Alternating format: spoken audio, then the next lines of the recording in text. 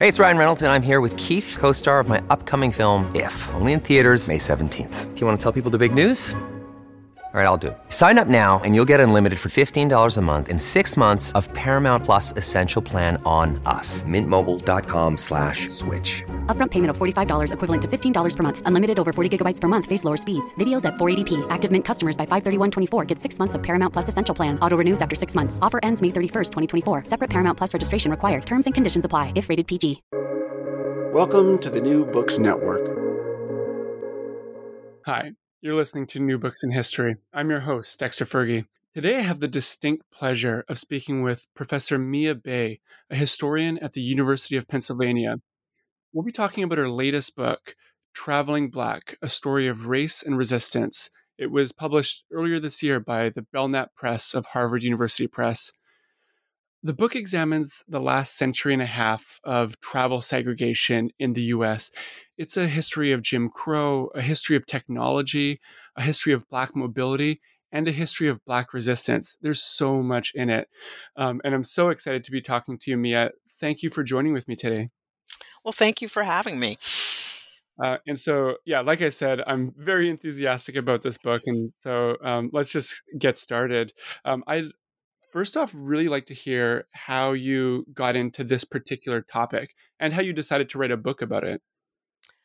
There were a couple of different impulses behind it. One thing that got me curious about the history of segregated transportation was working on a biography of Ida B. Wells, To Tell the Truth Freely, because Ida B. Wells, who was an anti-lynching crusader in the late 19th and early 20th century, got her start as an activist after being kicked out of a ladies' car on a train in the South in the early 1880s. And it was before Jim Crow laws, before official colored cars, but there was a sort of gender division and segregation, which would later become replaced by a racial division. So I became curious about that, and it also made me curious about how would then segregation move to different forms of transportation.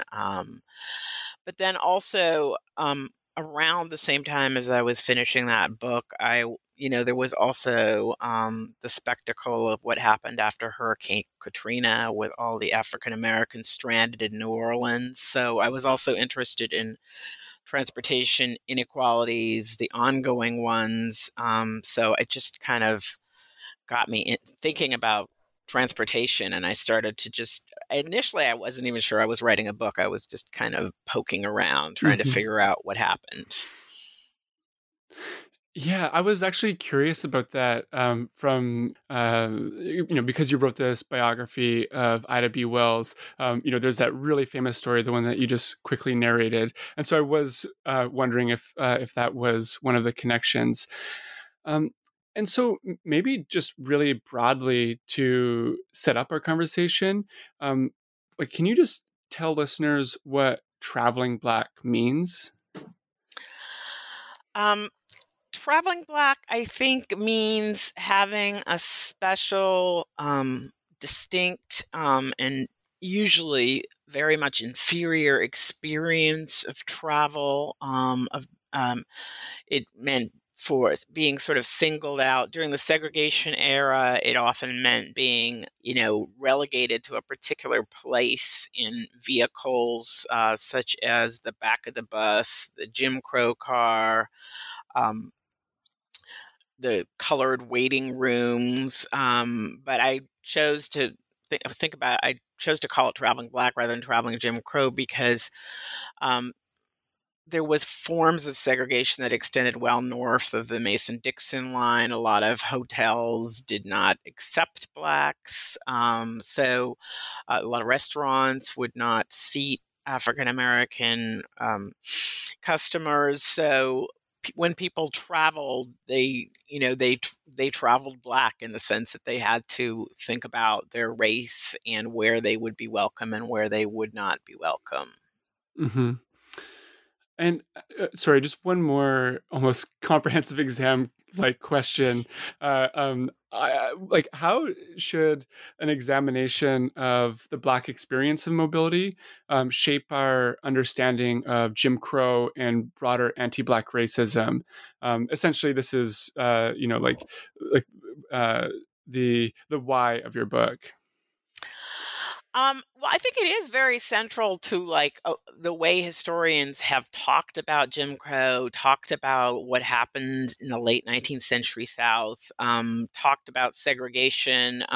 C. Vann Woodward's famous book, The Strange Career of Jim Crow, is a discussion of sort of when segregation starts, that argues that it doesn't start right after slavery, that there's this period of time where things are kind of up in the air. And a lot of his examples for this are about travel segregation. The earliest Jim Crow laws of the sort of late 19th century were, laws establishing colored cars.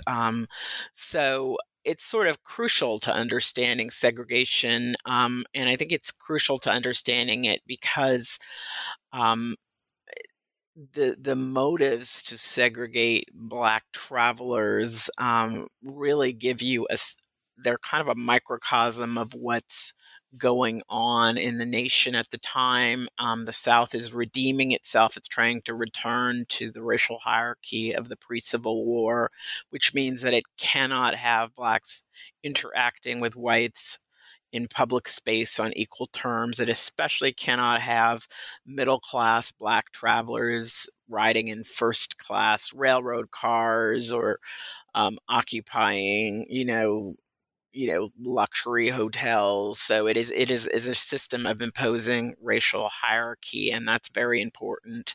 And it's also a system of dealing with some of the changes that are occurring broadly in the nation around urbanization. People are encountering each other, often in settings where they don't know each other, and in some sense, that's making racial hierarchy even more important. Everyone has to kind of be in their place, and Blacks in particular have to be assigned a very specific place. Mm-hmm. Yeah, I think that really sets up our conversation really nicely. I mean, reading your book, it made me realize just how central travel segregation was to everything, to the Black experience, to the civil rights movement later on. I mean, all like so many of the really key moments in the civil rights movement are about travel segregation, whether it's, being put on the back of a bus or ordering a sandwich at a restaurant at a bus station. Your book just shows how central travel segregation was to all of this. And you start your book in the 19th century, where you show how Jim Crow laws were first established, and then again also how this gender division of travel becomes a racial one, and then finally it's about Plessy versus Ferguson, which is obviously a really, really important case in U.S. history. And it was, of course, about trains and train travel. And so there's so much in this chapter that I would love to hear you talk about. But I think centering a little bit on Plessy would be useful because it is so important, but also because in it you talk about this distinction between interstate travel and intrastate travel. And so can you share with listeners what Plessy versus Ferguson was, what its historical context was, and what its ruling actually meant? Mm-hmm. Sure. Plessy versus Ferguson is this famous ruling in which the court decides that Blacks can be put in segregated spaces, and it was a railroad case. So an African American can be asked to ride in the colored car so long as these spaces are separate yet equal. And it's a case that we remember because it became the case that was sort of the precedent that supported all kinds of segregation, including educational segregation. It's the precedent that was overturned in Brown. But what people are a lot of people don't remember, it's a railroad case, and then there's some details around transportation around it that again are not necessarily, they're right in the case file, but again, not always widely known. And the most important of which is that it was a railroad case concerning Homer Plessy, who was riding on a railroad in Louisiana that was traveling within the bounds of Louisiana. And in concluding that he could be segregated, the justices also noted that their verdict did not apply to interstate transportation, because interstate transportation is a matter of interstate commerce, and therefore it's not up to the Supreme Court to decide. That it's a matter for as the Constitution decrees, it's something that has to be decided by what would become the Interstate Commerce Commission. Mm-hmm. Yeah, and so historically, people think about its influences being including both interstate and intrastate, and you show that this is a distinction. But because of this distinction, because it doesn't cover interstate commerce or interstate travel, rather, it actually leaves a lot of uncertainty and doubt and ambiguity in Black travel. Absolutely. And this is something that African Americans were always very aware of. And it was one reason why so many African Americans challenged, one of the many reasons why so many African Americans challenged travel segregation. It was just never clear that it was legal when traveling interstate. So you have African Americans appearing before the Interstate Commerce Commission starting in the late 19th century. You have a lot of cases. The problem with going to the Interstate Commerce Commission was that for many years the Commerce Commission really wouldn't do much, but it did mean that it was something that people could take to court. People could try to devise strategies against. Mm-hmm. Yeah, and so it was like both a source of resistance, but then it was also this source of anxiety. And I think you show this throughout the book that there's a sort of a lack of clarity about whether African Americans could be doing something, and that not knowing was just existentially really harrowing. You didn't know what was legal, what was like deemed appropriate in the particular locale, and you have a lot of cases of this sort of not knowing leading to violence, even death. And so just moving forward to the next chapter and kind of this bigger discussion of the Jim Crow car, and you have just amazing evidence from so many different people and experiences, but one of the quotes that really stuck with me was this quote from W.E.B. Du Bois, and he was writing, "There is not in the world a more disgraceful denial of human brotherhood than the Jim Crow car of the Southern United States." And you have people like Booker T. Washington, Marcus Garvey, so many people from very different opposing ideologies, kind of centering on the Jim Crow car. And so I was wondering if you could share with listeners what Black passengers could expect when they were traveling by train. Yes. The Jim Crow car kind of became emblematic of sort of the sort of assigned Black inferiority. And it was because every aspect of traveling Jim Crow involved these kind of humiliations or being assigned to some kind of separate corridors. It started before you even got in the train station.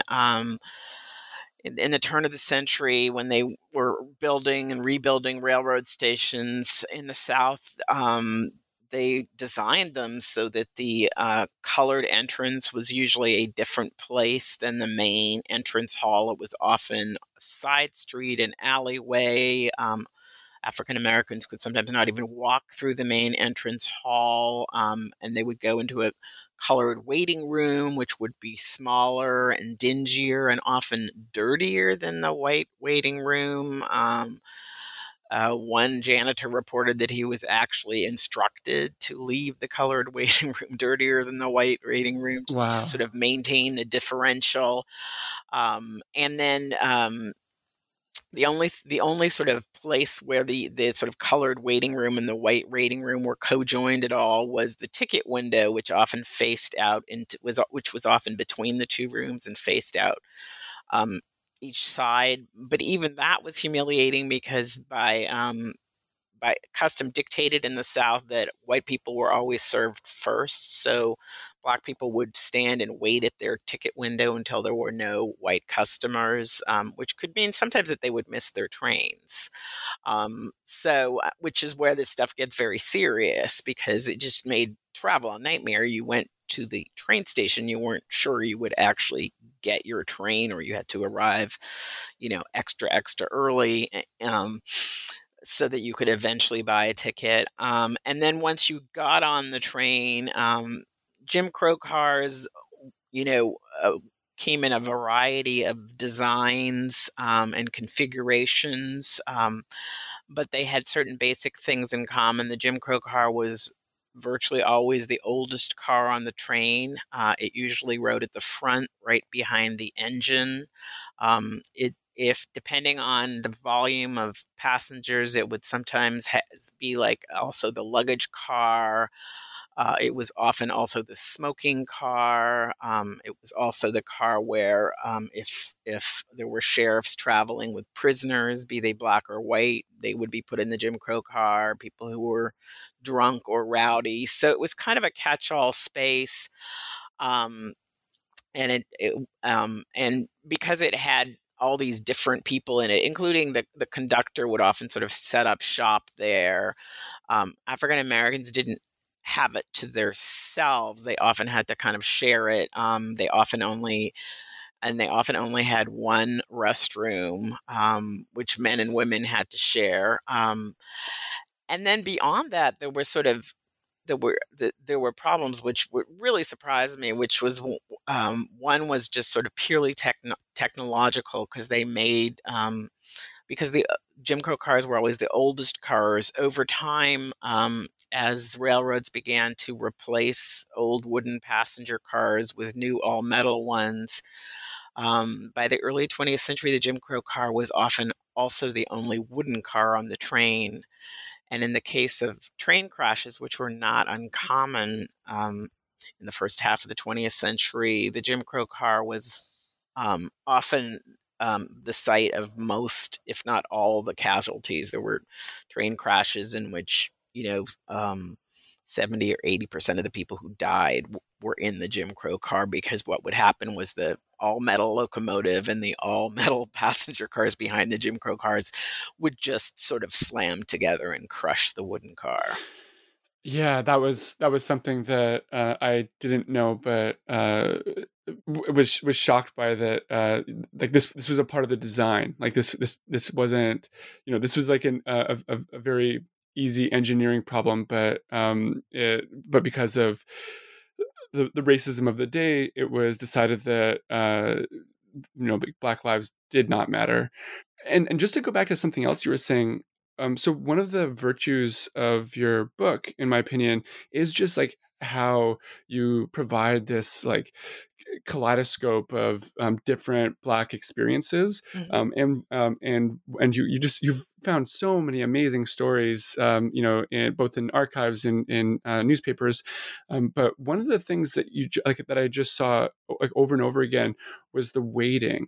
And like the lineups, whether it was in train stations waiting to buy a ticket, or in bus stations waiting to buy a bus ticket, waiting to get on a bus, and sort of this like everyday experience of the lineup being this key feature of Jim Crow was not something that I had ever realized, never read about, but your book really shows. Yeah, it was something people really resented, and it it was sometimes just I mean, not just inconvenient. It actually could keep you from getting somewhere, getting where you were going, especially like during the wartime, when public transportation was really overcrowded. Things like the Southern Custom, the way buses worked in the South was that um, the line between black and white wasn't hard and fast. Instead, whites boarded the bus and then, from the front, and then blacks got whatever space was left at the back after all whites had gotten on board. And during the war years and during the Second World War, sometimes blacks would have to wait for days for a bus that was not completely crowded with whites. It was an issue, and things like this were a special issue for soldiers who could end up being reported as AWOL if they didn't show up back at training camp or report for duty. Yeah. Yeah. Again, it really is one of the many virtues of your book. And so, we there's this train infrastructure. It has sort of Jim Crow really built into it, literally into the material of the Jim Crow car, into the design of the train stations, and then along comes the automobile, and this is like another theme in your book. You have the introduction of new technologies, the automobile, the bus, the airplane, and with each one, African Americans, at least some of them, start to see this as almost like liberating them from the travel segregation of other modes of travel, and so. This is very much the case with the car. You can now like drive between two cities rather than this awful experience taking the train. And so, I just to start us off, can you share with listeners what sort of like a little bit about these hopes that were invested into the car as this sort of like liberatory technology? Absolutely. The car and later the plane, these were very sort of exciting possibilities for African Americans. They tended to look at each new form of transportation as a potential way to escape Jim Crow. And the automobile seemed particularly promising because it's kind of like it's a private space, where you're sort of separated off from whites, and at a certain speed. Black drivers felt like they could not even be identified as black, so that they would sort of be able to travel freely. This was the hope, at any rate. But the problem with the automobile would turn out to be the fact that, while a car does give us a private space, what sociologists call automobility, the sort of ability to use the car to travel distances, really requires all kinds of interactions with other people. And non-private spaces, you have to stop for gas, you have to get food, you need lodging. And what happened as automobiles became more useful for long distance travel, as you began to develop an infrastructure that allowed people to travel by car, that structure became segregated, or at least a place where it involved places where, even nationally, it involved blacks being subject to discrimination. So blacks couldn't count on being able to eat in roadside restaurants, stay at roadside hotels. In the South, they couldn't even always count on being able to buy gas at gas stations. So that there was this idea of the automobile as sort of offering everyone the freedom of the open road, which is sort of what a lot of early car travelers went looking for. But African Americans quickly found out that they did not have that freedom, that automobiles would offer certain advantages over things like the Jim Crow car. But Black drivers always had to plan where they were going and think about where they could stop, and hope that they would be able to find places. Hmm. Yeah, and just in terms of the experience of these trips, like African Americans would have to, like they would have to plan, but then they would also just not make pit stops in many places. And so, like white families could count on going to the bathroom, for instance, but Black families could not. And again, there's this other theme in your book, with all the different segregation norms in different places. There's this real ambiguity, this doubt, where people just didn't, or African Americans did not know, like where they could stop. They didn't know, what would happen if they did stop. Yeah, and then this led to the development of things like travel guides for African Americans, such as the Green Book, which has become famous in recent years, but was Yes. far from the only travel guide. It had predecessors, it had competitors. These guides listed places that did welcome Black people, sometimes ran ads for such places. But these guides were also often limited in scope, or they couldn't be like fully relied upon. I mean, just in the same way we can't rely on Yelp reviews now, but Yes. worse, Yes. because they were updated less yearly at best. And people who use them would note that sometimes the places that they listed weren't there, or turned out what had been a hotel was now a whorehouse. So you had to be, people also had to use other strategies, the most common of which is, before any trip, you called someone who had made that trip fairly recently and talked to them. And African Americans also traditionally often tried to stay with friends and family, rather than even try to navigate hotels or restaurants or anything like that, which also Mhm. made the drives very long because you're kind of triangulating around, where people. Hmm. Yeah, I mean, you have so many cases of African Americans planning ahead and just not being able to find any hotel or motel to stay in. And just to go back to the Green Book for a minute, um, so I was really impressed with the research that you put into this. You show like basically where all this information was coming from. Hmm. And so that it's like this really interesting case of knowledge production. And essentially the authors were really counting on Black postal workers, Hmm. because Black postal workers would have a very strong sense of where, like geographically, Blacks could go, where which places would welcome in or embrace Black travelers. Yeah, absolutely. And there was a sort of tradition that if you were in a strange town, one of the people you might ask, um, you know, in the North at any rate, would be the sort of Black mailman about like where the Black neighborhood was, where the Black hotel was. So Victor Green and his family built upon that in creating the Green Book.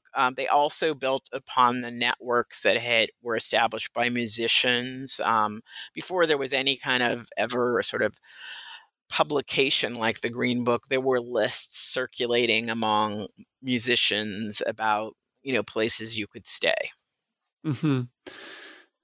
Yeah, yeah. I think that that research and how it was produced is really, really valuable. And so the next chapter deals with the bus. And this is a really exciting chapter because, as you point out, this is something that this is a story that has not been told. And historians like C. Vann Woodward have made a lot of assumptions about bus travel. And this how like the assumption is that the Jim Crow rules that were governing trains were simply extended onto buses as well. But you show that it was a very different system with a different genealogy. The rules were very ad hoc. Do you want to say a little bit about all this? Yeah, absolutely. The bus story I really had to piece together just from sort of what people said about it. And of course, there was no sort of central system that laid down segregation. So the buses, when they come along, when they fall under, right, I mean, buses sort of started as, what were called jitneys, which was almost like Uber, but like an individual person with a large car driving around. They early on they competed with the streetcars, and when they began to fall under regulation, the streetcar sort of competition was regulated out of existence. But what you did have was these intercity buses, these and the states had to create special commissions, create special laws around motor vehicles. Once it was established that buses were in fact common carriers, carriers that sort of um, had like a standard schedule. They had to admit everybody, but even that was kind of contested in the South. It was in the early days. Blacks were not even sometimes allowed on the bus because the sort of tradition of the jitney had been an individual tradition where individual people kind of chose who could ride in their jitney or not ride in their jitney. That would change, but it all had to be kind of legislated, and they also had to make decisions about how people would get on and off the bus because the bus only has one entrance. And then with the bus, as with all forms of transportation, also they sort of, where the segregation takes place is also about where is the most uncomfortable space on the vehicle. So Jim Crow cars rode at the front of the train, but the back of the bus, especially in the early days of buses, where they didn't really have a lot of springs, and there were often seats that were sort of above the wheel in the back. The back of the bus was the most uncomfortable place to be. So that became where African Americans could travel once buses opened up to them. And it was a whole sort of process of negotiation, and it had to be established and then it had to be enforced. Texas, when they first set up their motor vehicle commission, and sort of started to regulate buses, they forgot to write in a sort of Jim Crow requirement, and then almost immediately there was this African American woman who insisted on riding at the front of the bus, and they had to write one. So a lot of segregation also sort of comes because African Americans are trying to travel on equal terms.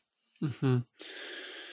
Yeah, the stuff on the so-called jitney craze, and like the rise of these black-owned jitney companies was so interesting. You have you show almost these like dueling like white and black owned like transportation infrastructures, and yeah, that was a really interesting story in its own right. But I'm gonna just encourage the readers to pick up your book and read about it. And so the final technology that you look at is the airplane. And this is, again, a really interesting chapter, primarily because I didn't know anything about it, to be honest. But here, what I found really interesting was that the biggest source of indignities weren't necessarily like on the plane itself, like especially before the 50s. There were this was a little bit different, but by the time the 50s come around, it's actually the airports themselves, the restaurants, the ground transportation that were that were much more segregated than the actual act of flying itself. And so this is also the case with the with driving. It's not necessarily driving, it's not necessarily being on the road, but it kind of like all of these side infrastructures, like the bathrooms, the restaurants, and so on. And so, can you talk about that specifically about flying? Yeah, no, I mean, flying is really interesting, and there is, there's never Jim Crow laws mandating segregation by air, but there are a variety of forms of segregation and exclusion that happen early on in flying. African Americans are sort of refused entrance to planes early on, and later they're kind of steered into like their own row. But as you say, the biggest problem is in the airports, where in the South, especially, and a couple places in the Midwest, they do create segregated spaces, which are not entirely consistent, and they're being built like relatively late. I mean, the sort of golden age of airport construction is like the 40s and 50s. So, as segregation on the ground is sort of being challenged in the courts, you have these sort of segregated airports being built. They're being built with federal funds. The South gets around this by kind of working the budget in a way that they don't use the federal funds that are otherwise used to build the airport. They'll build the restaurant with a different pot of funds, and this actually it is, again, like a lot of this travel segregation. It's not just a minor inconvenience, because what happens in airports is that often, because there are not a lot of Black passengers, they'll have a whites only restaurant and really no facilities where Blacks can get food. Or the sort of facilities for like a hotel near the airport will be whites only, and there'll be sort of no place to put Black travelers. And during the early days of commercial air, you often ended up stuck on the ground because of weather or other things. You sometimes ended up stuck overnight. So African Americans would sort of pay a lot of money to travel by air, and often be doing it because they're in a hurry, or uh, feeling like it's very important to get somewhere, but they couldn't necessarily count on having a smooth, uninterrupted journey. And if they had to wait, they couldn't count on being able to eat. And then there was sort of they also had trouble with what transportation planners call, the last mile, which is, transportation from the airport. In the South, cabs were usually for Blacks or whites, and often the cabs that were for Blacks didn't really come out to the airport on a regular basis, or the cabs that airlines would use to like move passengers around did not accept Black passengers. So Black passengers could get stranded at the airport, which was a particularly infuriating indignity if you had sort of bought a airplane ticket to avoid segregation and also get somewhere quickly, and then you just ended up being stranded at the airport. Yeah. I mean, I think that that's a really essential point, that these aren't minor inconveniences. Hunger, being stranded somewhere, like these are actually like really like fundamentally bad things to happen to human beings. And obviously this was the like a lot of this was the case also with the Jim Crow car, like not being able to to like get food on the train. You have to pack your water and your food, and then the same thing with the buses. And so there's this real continuation of this like Black experience from technology to technology. And so in your final chapters, you move on to talk more explicitly about resistance and kind of the rise of sort of like the modern civil rights movement. And here it's really interesting because, again, you show how, just reading these chapters makes you realize how central travel was to sparking the modern civil rights movement in a way. You think about Rosa Parks and the bus boycott in Montgomery. The one of the organizers of the Selma to Montgomery marches was arrested for having tried to eat at a bus terminal restaurant. And then, of course, the Freedom Rides. And so maybe just to start off this conversation, or this part of our conversation, can you talk about how and why travel and travel segregation was so key to the modern civil rights movement? Sure. I mean, it was something I thought about a lot, and like why travel is so central. And I think the answer is that travel discrimination is something that every Black American experienced. There was no way you could escape it. African Americans often did what they could to escape other humiliations related to Jim Crow. They, did not eat at restaurants. They avoided, theaters. They tried to avoid segregated spaces, but everyone had to take the train or fly or figure out some way to get from one place to another. And the unpredictability of travel discrimination meant that even people who had no intention of sort of coming up against it meant that you could sometimes break the rules, end up in trouble,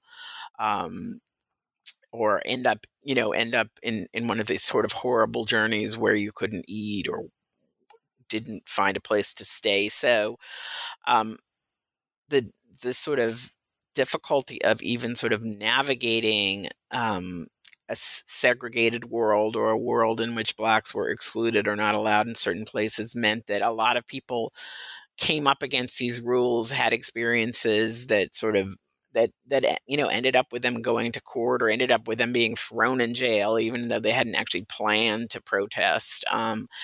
So there was so many different ways that you could sort of end up coming up against travel discrimination that I think it became a major issue. It was a cross-class issue. It was not a form of discrimination that any amount of wealth could sort of allow you to fully escape from. I think that, and then also, I mean, I think African American travelers have been kind of understudied because people have this sort of idea of Blacks not traveling that much, and Blacks haven't traditionally traveled as tourists as much for a variety of reasons. But I think what people overlook is, of course, the Great Migration. I mean, this is a population in motion over the course of the 20th century. Millions of African Americans move north and keep coming back and forth. And then, of course, you have the World War I and World War II, which also disperses people. So everyone is African Americans are moving around a lot, and they're navigating these terrible travel conditions. And it keeps coming up as an issue, perhaps even more than, some civil rights organizations would have liked. The NAACP, which was always strapped for cash, at various points, was reluctant to take on huge campaigns against travel segregation because they felt like education and, things like lynching were sort of more absolutely crucial. And they may have been right, but that did not mean that they didn't keep getting, people asking them about cases, and they would encourage people to kind of do civil suits. So there was a momentum behind protesting travel segregation that never let up, because there was, it was something that people just could not avoid. Mm-hmm. And I mean, these chapters are filled with really beautifully narrated stories of the modern civil rights movement, you talk about basically the first freedom rides in the 1940s, which were called the Journey of Reconciliation, And so that's one story that I recommend listeners read up on. But then in the final chapter, again, so many stories. But one story that I think would be interesting for listeners to maybe hear is the story of the State Department's campaign on Route 40, because as you were just saying, there was no escape from these travel segregations, even for people African Americans with wealth, but even like African diplomats, foreign dignitaries, and so on. They themselves couldn't avoid this, and so. Yeah, if you'd like, can you share a little bit about this campaign? Sure.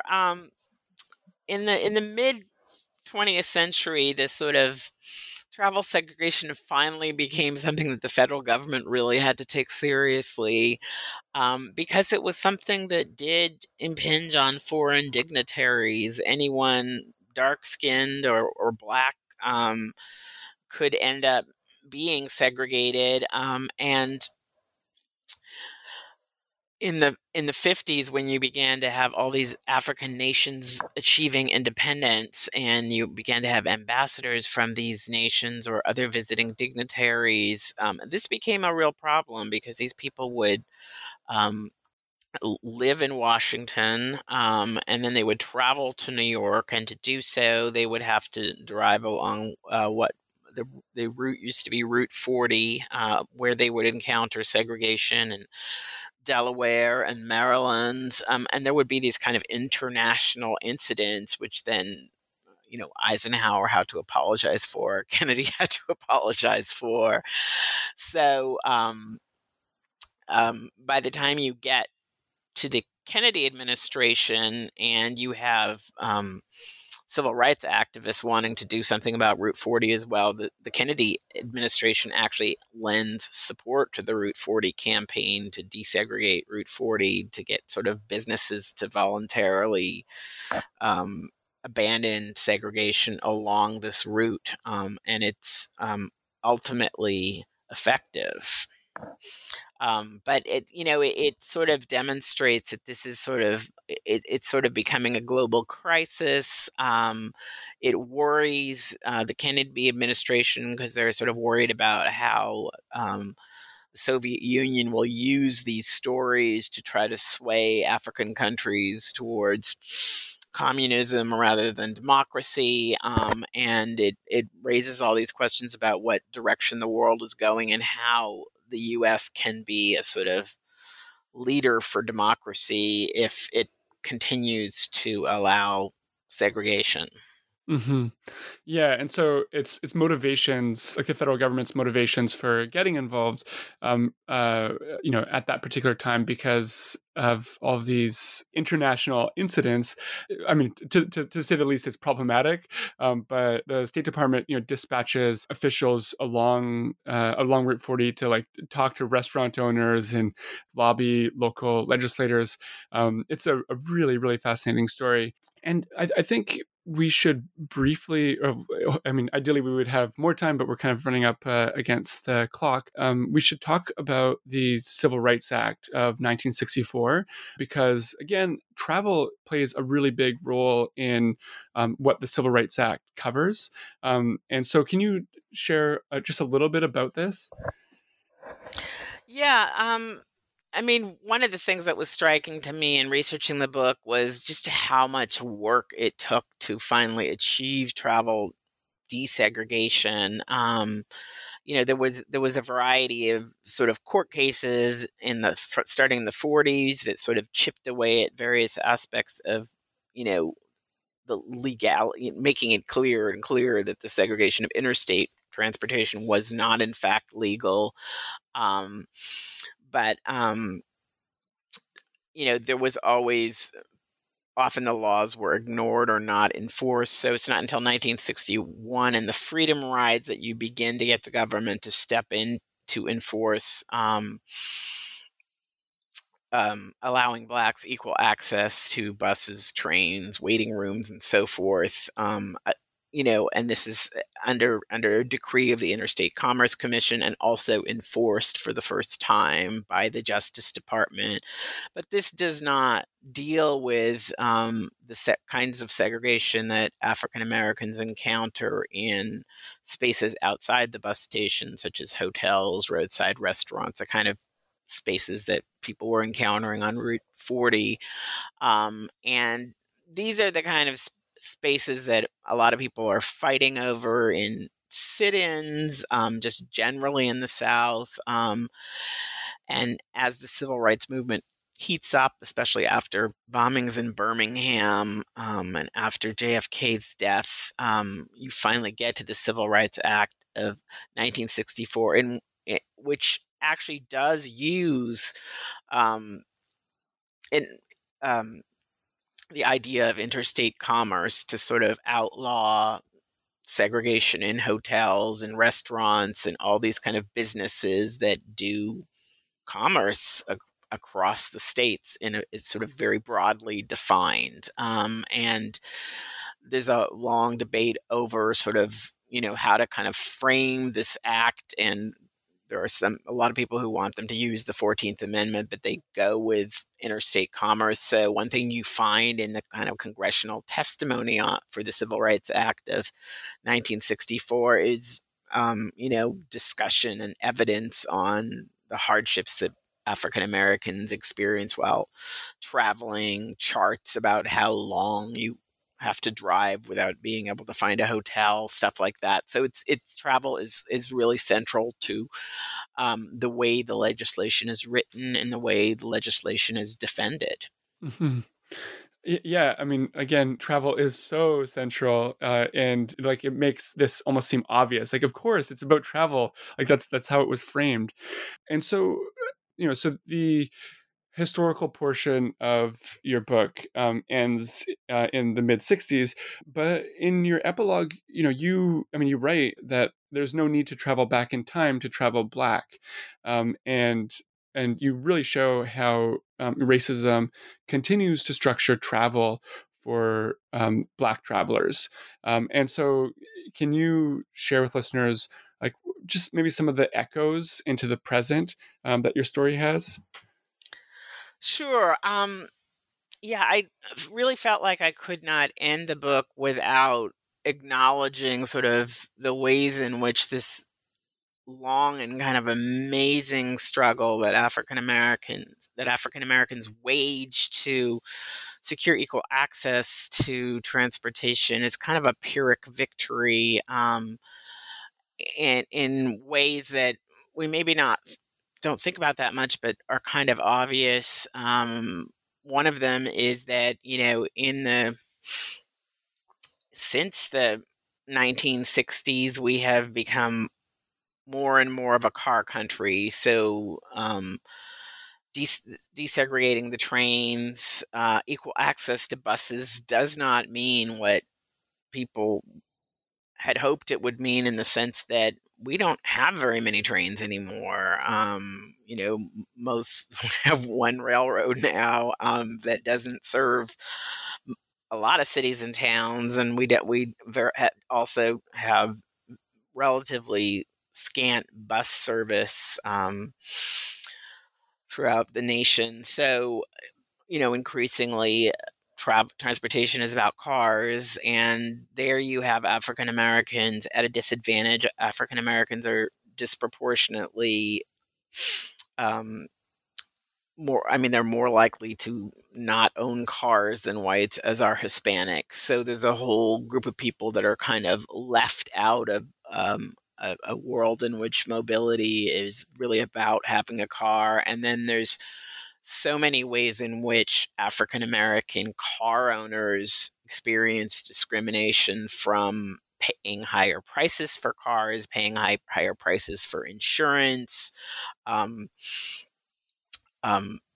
paying higher prices on the financing for the cars that they do buy, and then, of course, traffic stops and traffic enforcement, which it continues to be a major and really sort of dangerous point of friction between African Americans and whites. one of the things the book notes and sort of ending is the extent to which this sort of kind of confrontations that spurred the Black Lives Matter movement often sort of started on the streets, often involved traffic stops. So there's ways in which African Americans still do not travel freely or actually have access to sort of equal resources when it comes to travel because we as a society, both at a state and federal level, we put most of sort of taxpayer money into sort of supporting this sort of car centric infrastructure, which a lot of people of color are left entirely out of. And then you also have all these sort of inequalities within that infrastructure. Mm-hmm. Yeah, well, there's so much more in the book, and I'm just going to encourage listeners to pick up a copy and read it for themselves. But in the meantime, you just published this book. It's something that you finished during the pandemic, and so it might be a little bit too early, but maybe you could share a little bit about what you're working on right now, what readers and listeners can expect from you and the eventual future.